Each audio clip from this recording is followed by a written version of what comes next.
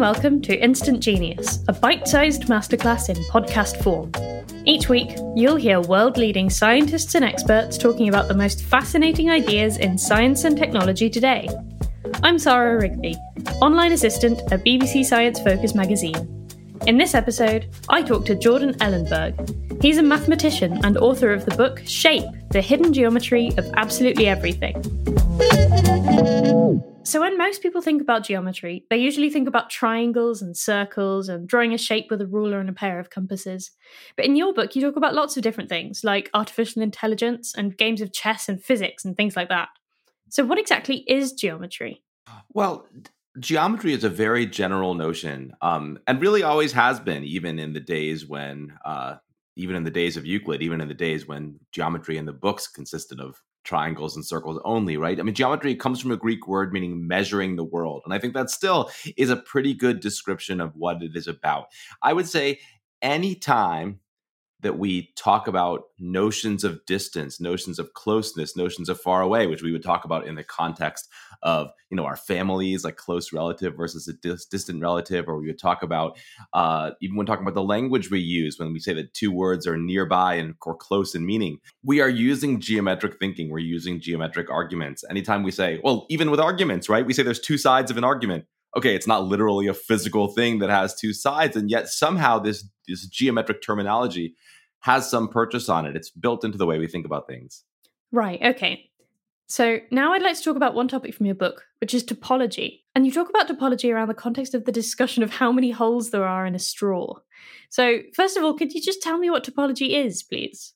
So topology is a form of geometry that really starts with a French mathematician named Henri Poincaré around the turn of the century. And I suppose nowadays I have to say that I mean the turn between the 19th and the 20th century, right? The students I teach sort of don't know which one I'm talking about. So yes, I mean like around 1900, Poincaré, and he calls it, by the way, he's an incredibly quotable mathematician, and I'll give some of his slogans as we go, but he didn't give it a great name. He called it analysis situs. So fortunately, this other name, topology, which was a bit older, came from this guy, Johann Listing, who was this kind of itinerant and often in debt scientist who sort of like roamed around, like measuring diabetic people's urine and studying volcanoes and drawing hundreds and hundreds of knots in his notebooks. He actually invented the word, and it sort of caught on to, it caught on later to attach to Poincaré's theory.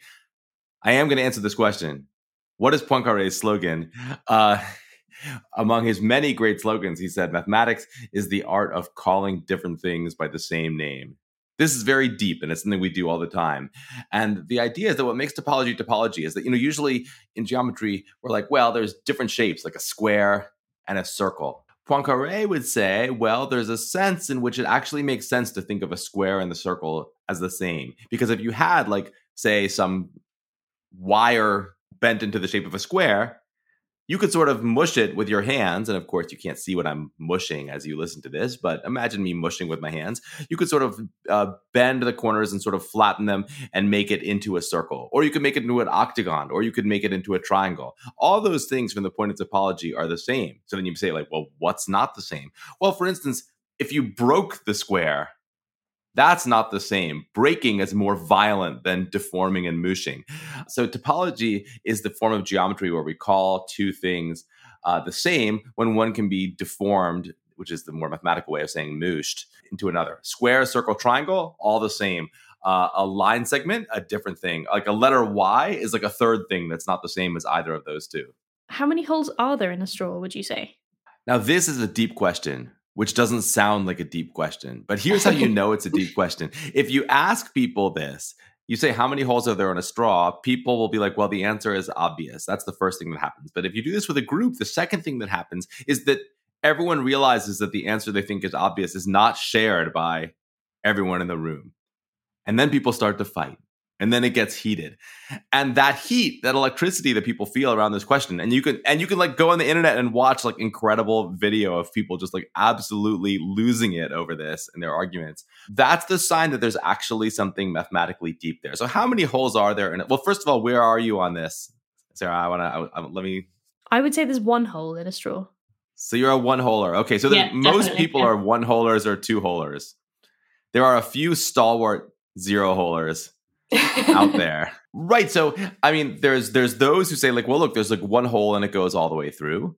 And there's those who say, well, there's two holes, one at the top and one at the bottom. And obviously this betokens some kind of basic disagreement about what a hole even means. Is there, you might ask, a way to give that word a meaning that has all the properties that you might want, a meaning that makes sense? Here's how a topologist might think of it. They might say, well, we should think of two things as the same if they can be mooshed into each other. So that straw, the answer to the question of how many holes there are in a straw shouldn't change if the straw gets shorter and shorter and shorter and shorter. And as you can imagine, the straw getting shorter and shorter, pretty soon it sort of stops looking like a straw at all and looks like a little ring. And at some point, you might say, well, it feels like there's just one hole. Like if you punched a hole with in a sheet of paper with a hole punch, you wouldn't say, I punched two holes, one at the top, one at the bottom.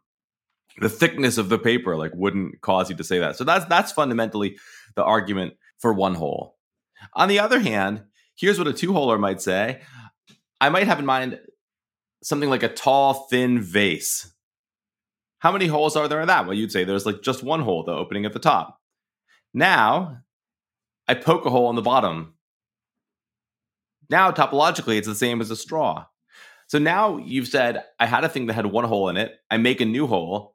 And now you're saying it still only has one? Maybe there should be some principle that if I add a hole to something, the number of holes should go up by one. So there's some kind of tension and there's some kind of conflict here. According to Poincaré's theory, but it's really according to Emmy Noether's theory, which sort of it follows up and improves on Poincaré. Here's what we would say in modern terms. We would say the reason that there's so much confusion here is because the hole at the top and the bottom of a straw, well, they're different holes, but one is the negative of the other.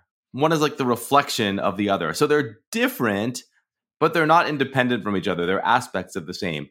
Listen, here's what my daughter said, ready? Because one way we try to understand topological or any mathematical questions like this is make them a little harder and more complicated. Then we can really see the full spectrum of the question. Okay, so suppose we have, instead of a straw, and now I've got to sort of Britishize my exposition, a pair of trousers.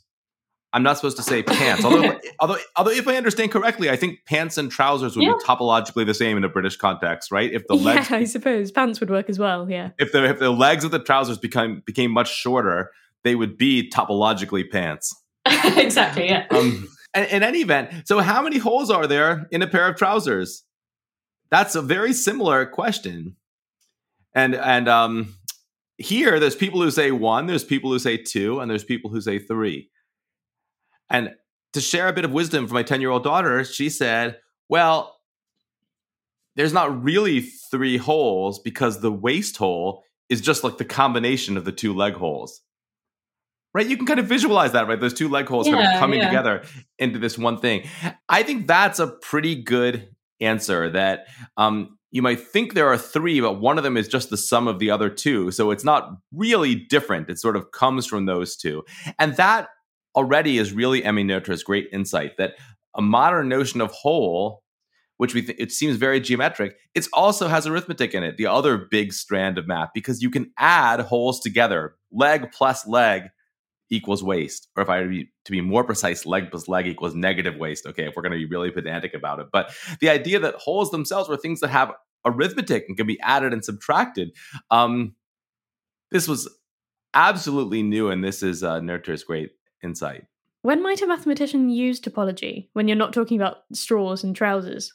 Well, we do talk about straws and trousers. Okay, but other than that, actually, one thing that's really interesting. This is not in the book. Actually, when you write a book like this, there's so many different directions you can go, and you're basically limited by time and wanting to have a book that you can bring home from the bookshop without throwing out your back. There's a wonderful new trend among people in data science of doing what's called topological data analysis, where they say, if I'm trying to sort of study some data set that's very high dimensional, the things have you're studying things that have many features, many might be 10, many might be 100, many might be 1,000, and you're just trying to get some sense of all the users in a social network or something like that. Maybe you can't precisely define a distance between two people or something like that, the way you might in more classical geometry. But maybe there is some sense in which the set of all people forms a shape which has a topological nature. Maybe it has a hole in it, for instance. Okay, let me give you an example of, this is a bit low rent, but have you ever heard of what's called the horseshoe theory in politics? I don't know if this tracks in UK politics. It's something that is people talk about in the United States. The idea that the far left and the far right are, rather than being maximally far apart, actually have certain features in common and are kind of close. Is that something people talk about in I think England? I've heard people say that. So if you think that's true, let's try to visualize that. It's like saying, instead of being a line segment where you have, well, again, geometric metaphor, right? The far left on the left and the far right on the right, and they'd be very far apart. You imagine it like a horseshoe, those two ends bending towards each other, maybe even meeting at some point where the far left and the far right cannot be distinguished. And if that's how you think politics work, which, don't get me wrong, is a very controversial notion, you are making a topological statement. You're saying politics is more like a circle, more like something with a hole in it, and less like a line segment, something that doesn't have a hole in it. Okay, that particular question is not one that the sort of these nouveau methods of topological data analysis would be adequate to capture, but it's that kind of thing that you ask these topological questions about literally how many holes are there in your data set. That turns out actually to carry some interesting information. Right, I see. Another thing you talk about in your book is the geometry of space-time. How can space and time have geometry, especially in areas where there's nothing there? Yeah, well, this is a wonderful story, and it goes back in some sense to Euclid himself, who is this kind of the progenitor of the kind of geometry that that people do customarily. Like he's this great mathematician of North Africa of around 300 CE, who sort of compiles all of the mathematical knowledge of his time. We don't actually know how much was Euclid original and how much he was kind of an anthologizer. We don't know anything about Euclid the person. We do know there was such a person, but that's about all we know. But certainly, at the very least, his genius was organizational. That it was really there first where we see this idea that we're going to start from these axioms of how geometry must be, and from these very simple statements, which you can hardly doubt, you build up step by step everything else about geometry, all these facts about triangles and line segments and circles and tangents and intersections and everything from these very short deductive steps, just from these 5 axioms of Euclid. I mean, this move has been like incredibly inspiring to like people across history. This idea that you can build up this knowledge starting from so little. But even, I said, starting from these 5 axioms that you can hardly doubt, but there was always a sticking point. One of the axioms was more complicated than the others. It sort of stuck out like a sore note. People didn't like it. They said, wouldn't it be great if that one followed from the other 4 so that we didn't have to assume it, we could actually prove it? And people tried and they tried and they tried and they kept failing for thousands of years. And eventually people started to look to consider playing the other side of the game. What if that wasn't true? Or what if we could create some other kind of geometry which had Euclid's first 4 axioms, but where that other axiom was different?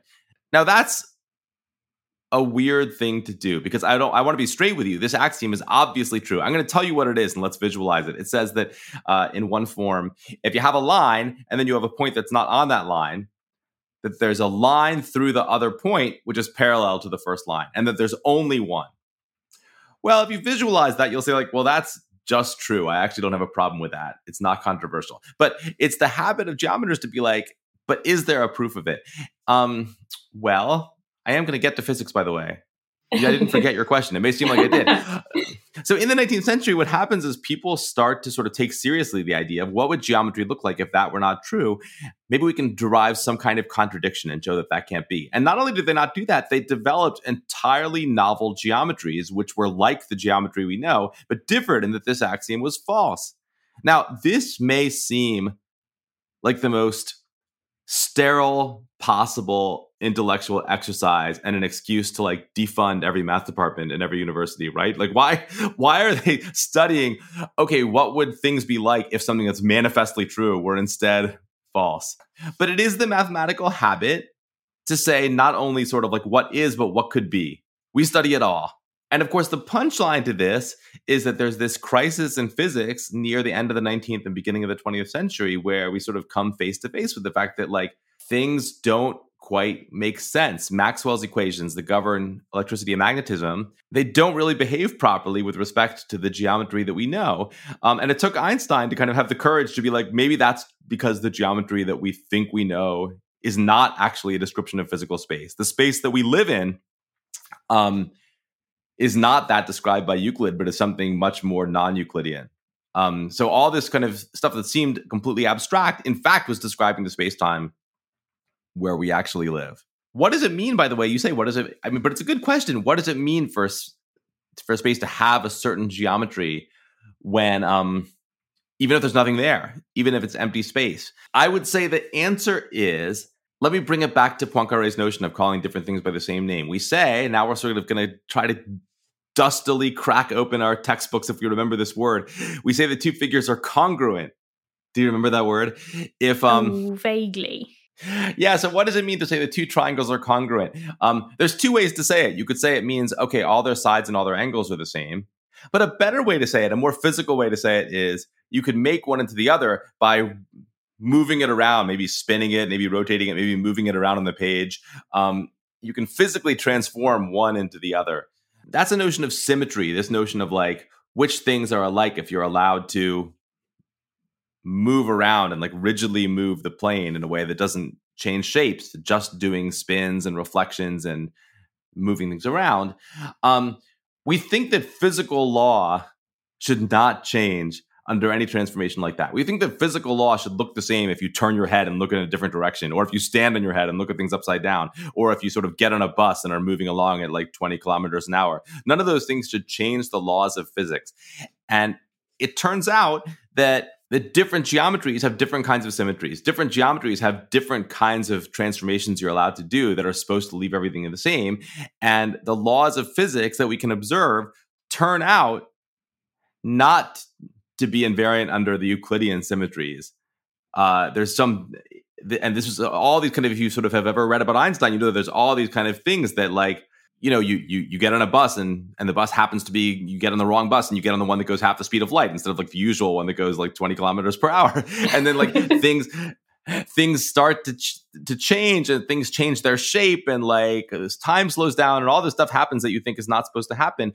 Well, if you understand correctly what geometry we actually live in, then everything works again. And the laws of physics are the same no matter what your vantage point. This is the so-called principle of relativity. And by the way, this relationship between what are the transformations under which the laws of physics stay unchanged, the so-called symmetries, the fundamental centrality of that question to sort of what a physical law even means, that's Emmy Noether again.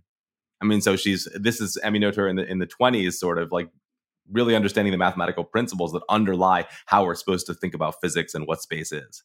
Now I'd like to talk about artificial intelligence. You have a metaphor that I really liked in the book where you describe artificial intelligence in terms of mountaineering. Can you just give us a quick overview of that, please, and how geometry could be used in artificial intelligence? Yeah, absolutely. I mean, and I know, I just want to, again, emphasize for the audience that this is all in the same book. I know it seems like we're talking about a lot of different stuff, but that's the nature of geometry. It kind of like roams around and like touches on everything. So, you know, in some sense, everything we do in artificial intelligence is a subfield of the field of mathematics called optimization. And optimization is one of those fields. We gave it a good name. It's exactly what it sounds like. It means sort of trying to do things in the best way. Mountaineering is a form of optimization. So the sort of metaphor I use in the book is, you know, imagine you're trying to get to the top of a mountain. That's a very basic optimization problem where your objective is to get as high up as you can. Like higher is better. But the problem is maybe the landscape that you're in is like some very dense forest or something. So you can't just look and see where the peak is. You really can't see anything except for your immediate neighborhood. But there is like a very natural strategy that you can do if you are the mountaineer in this situation.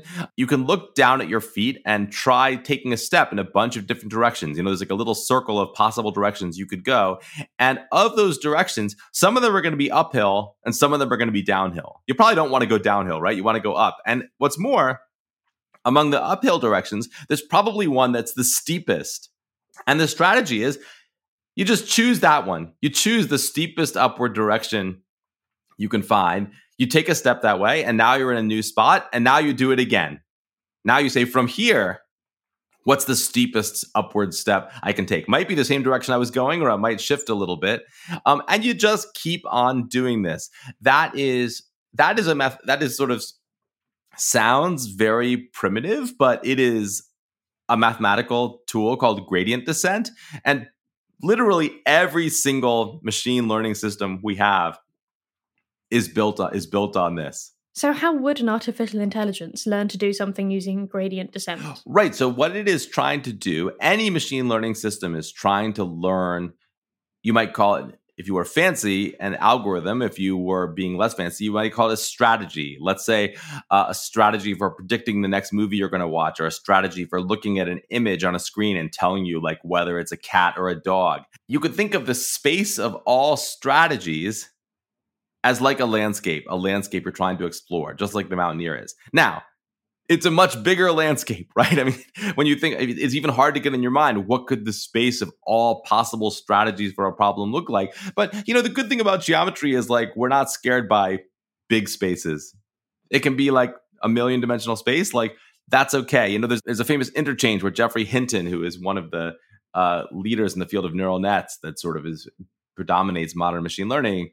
Somebody said, okay, but how do you visualize a 14-dimensional space? This happened to be what he was talking about in a lecture at a time. And he's like, well, you visualize a 3-dimensional space and then you very loudly say 14. That's it. That's what we do. And it's kind of a miracle. And it's kind of a miracle that we work. So the fact that we can explore some, and I literally mean, for instance, in GPT-3, which is a popular sort of language generating machine learning tool, I think it's 175 billion dimensional space. And it's sort of a miracle that if we're going to try to talk about exploring 175 billion dimensional space, we can execute a strategy that we develop by thinking about 3-dimensional space, and it still basically works. That's the miracle of geometry, that we start with our sort of physical intuitions that come from the fact that we're beings that live in space, 3-dimensional space, very puny space. The fact that these ideas actually scale up pretty well is a miracle and a very fortunate one. Otherwise, we couldn't do anything at all. So to your question, what you do is you start with sort of some completely random strategy for telling a cat from a dog, let's say, which is probably going to be pretty bad, right? And then you say, of all the ways I could modify it, let me look at all the tiny ways, tweaks I could make to it. Which one improves the strategy the most? Well, what does improve mean? Usually you have to see the algorithm with some pre-digested list of like, here's 1,000 cats and here's 1,000 dogs. And I'm going to tell you which ones are cats and which ones are dogs. Without that, you can't even get started, which makes sense. I mean, because if you think about it, unless you had some existing information, like a baby, right? A baby is a very good learning algorithm. But a baby is not just going to figure out what's a cat and what's a dog. A baby has this like large person who's constantly pointing at stuff in its perceptual environment and going, cat, like dog. And it needs to see a certain number of those before the baby can do it by himself, right? Okay, so like a machine learning algorithm is much like a baby, but less cute. But it's the same idea. You give it sort of some population, it's called training data of cats and dogs that it has seen before. And then you sort of tweak your strategy a little bit, try all the different tweaks you could think of, and see which one best improves its performance on the cats and dogs that you gave it to train on. And then do that again, and then do that again, and then do that again, and keep doing it until no small change you can make makes the algorithm any better. That is a very simple-minded strategy, and in some sense, the great theoretical mystery in current machine learning is, why does it work so well? But it does work really well. Great, thank you. And now I'd like to talk about the geometry of games. You mentioned a few different games in your book and how geometry can be used to play them. And there's one in particular called NIM. And NIM was the game that my maths teacher used to make us play in the last lesson before the end of term. And then at any point, we could go up and challenge him. And if we beat him, he'd give us a chocolate bar. But no one ever beat him. And having read your book, I now know it's because he set us up to fail. He set up the game to make it impossible for us to beat him. So can you tell us a bit more about NIM and how it's possible to set up the game so that no one can beat you? Do you think he even had a chocolate bar? I think he had one for show. Right. So NIM is a game, and there's many different versions of it. And I don't know which version your teacher played, but a typical version would be there's several piles of stones. And the game is very simple. You take turns, and the only thing you're allowed to do is take stones from a pile. You can take any number of stones, but they all have to be from one pile. And you take turns, and now I'm actually, there's a version where do you play last player wins or last player loses? In one version you lose if you make the last play, and another version you win if you make the last play. I think we played it so that you had to take the last stone to win. It's funny, there's a long tradition of referring to it as an ancient Chinese game, whereas it seems to actually be from like Italy in the 16th century. At some point, someone orientalistically thought it would sound cooler if they said it was like ancient in Chinese, which it is manifestly not. This game has a geometry that's not very visible, but the geometry is the geometry of a tree. And it turns out that actually a huge number of games, which look very different, Nim, checkers, chess, Go. These games don't have so much in common with each other, but every one of them can be described as a tree. The tree is sort of depicting the decisions you make as you go along the game. Each decision you make kind of branches the possible worlds we live in into, maybe you have three choices. There's three branches that you may choose to go down. And from that branch, further branches, et cetera, et cetera, et cetera. It turns out that the geometry of the tree is what allows you to analyze the game and say that any game like that, either the first player can always win or the second player can always win. Or if it's a game that allows draws, it may be that two perfect players will always come to a draw. And I think that somehow comes as a surprise to people. Not so much about a game like tic-tac-toe, or is it called Noughts and Crosses for you? Is that what it's called? Yeah, Noughts and Crosses. In the UK? Okay. Right, so a game like that, I think people kind of instinctively know, if they have experience playing it, that the only way somebody's going to win is if the other person screws up, right? The sort of like players, if they don't make a mistake, it will always come to a draw. I think people see a game like checkers or drafts, I should say, and chess and Go as somehow of like a higher order, that there's more art to them. And in a way that's true, but in another way it's not true.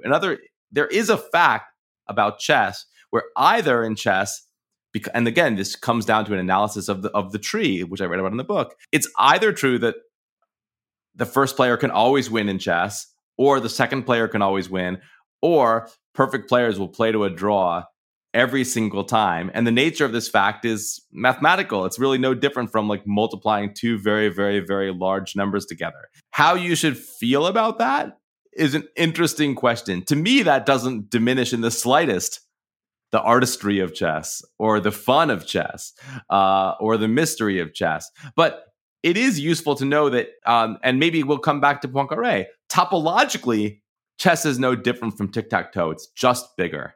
Okay, thank you. And just to finish up, what would you say are the three things I need to know about geometry to become an instant genius? Well, first of all, you got to know that I hate the word genius, even though it's the title of your podcast. So I hate to end on a sour note. But, one of my slogans is that, genius is a thing that happens, not a kind of person. So I think we can look for genius in the work, but I don't think being a genius is a proper goal for a person. Instant or not. I will tell you three takeaways, though. One is that I think it's universally agreed that the reason we learn geometry is not so much to know facts about triangles and lines as it is to develop habits of mind, to know what a proof is, not so much because we're going to be suddenly called upon in the dead of night to come up with one, but because we're so often presented with very strongly stated arguments that purport to be proofs, but really are not. If we really know geometry and really know the language of proof, we know the difference between something that really is and something that really isn't. And there's so much out there that really isn't, but pretends that it is. Thing two, I would say this slogan of Poincaré's that I've said several times, to call different things by the same name. It's such a useful mathematical and geometric habit to look at two things which may be superficially different and understand that the differences between them are not so important for the question at hand. Depending on what the question is, it might be important and this might not. But to recognize different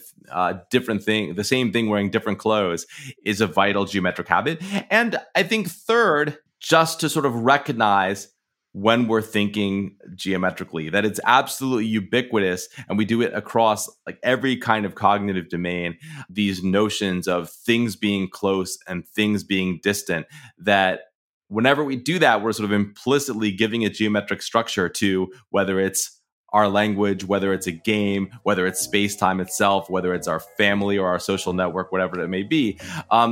it's worth actually sort of like letting your mind travel a little bit in that direction and really think about what is the map of this world that I'm talking about where I say these things are close and these things are far. Okay, so those are three things.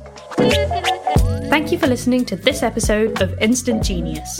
That was mathematician Jordan Ellenberg. If you want to know more about geometry, check out his book, Shape.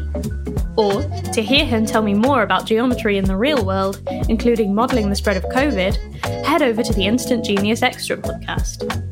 The June issue of BBC Science Focus magazine is out now. Pick up a copy in store, or visit sciencefocus.com.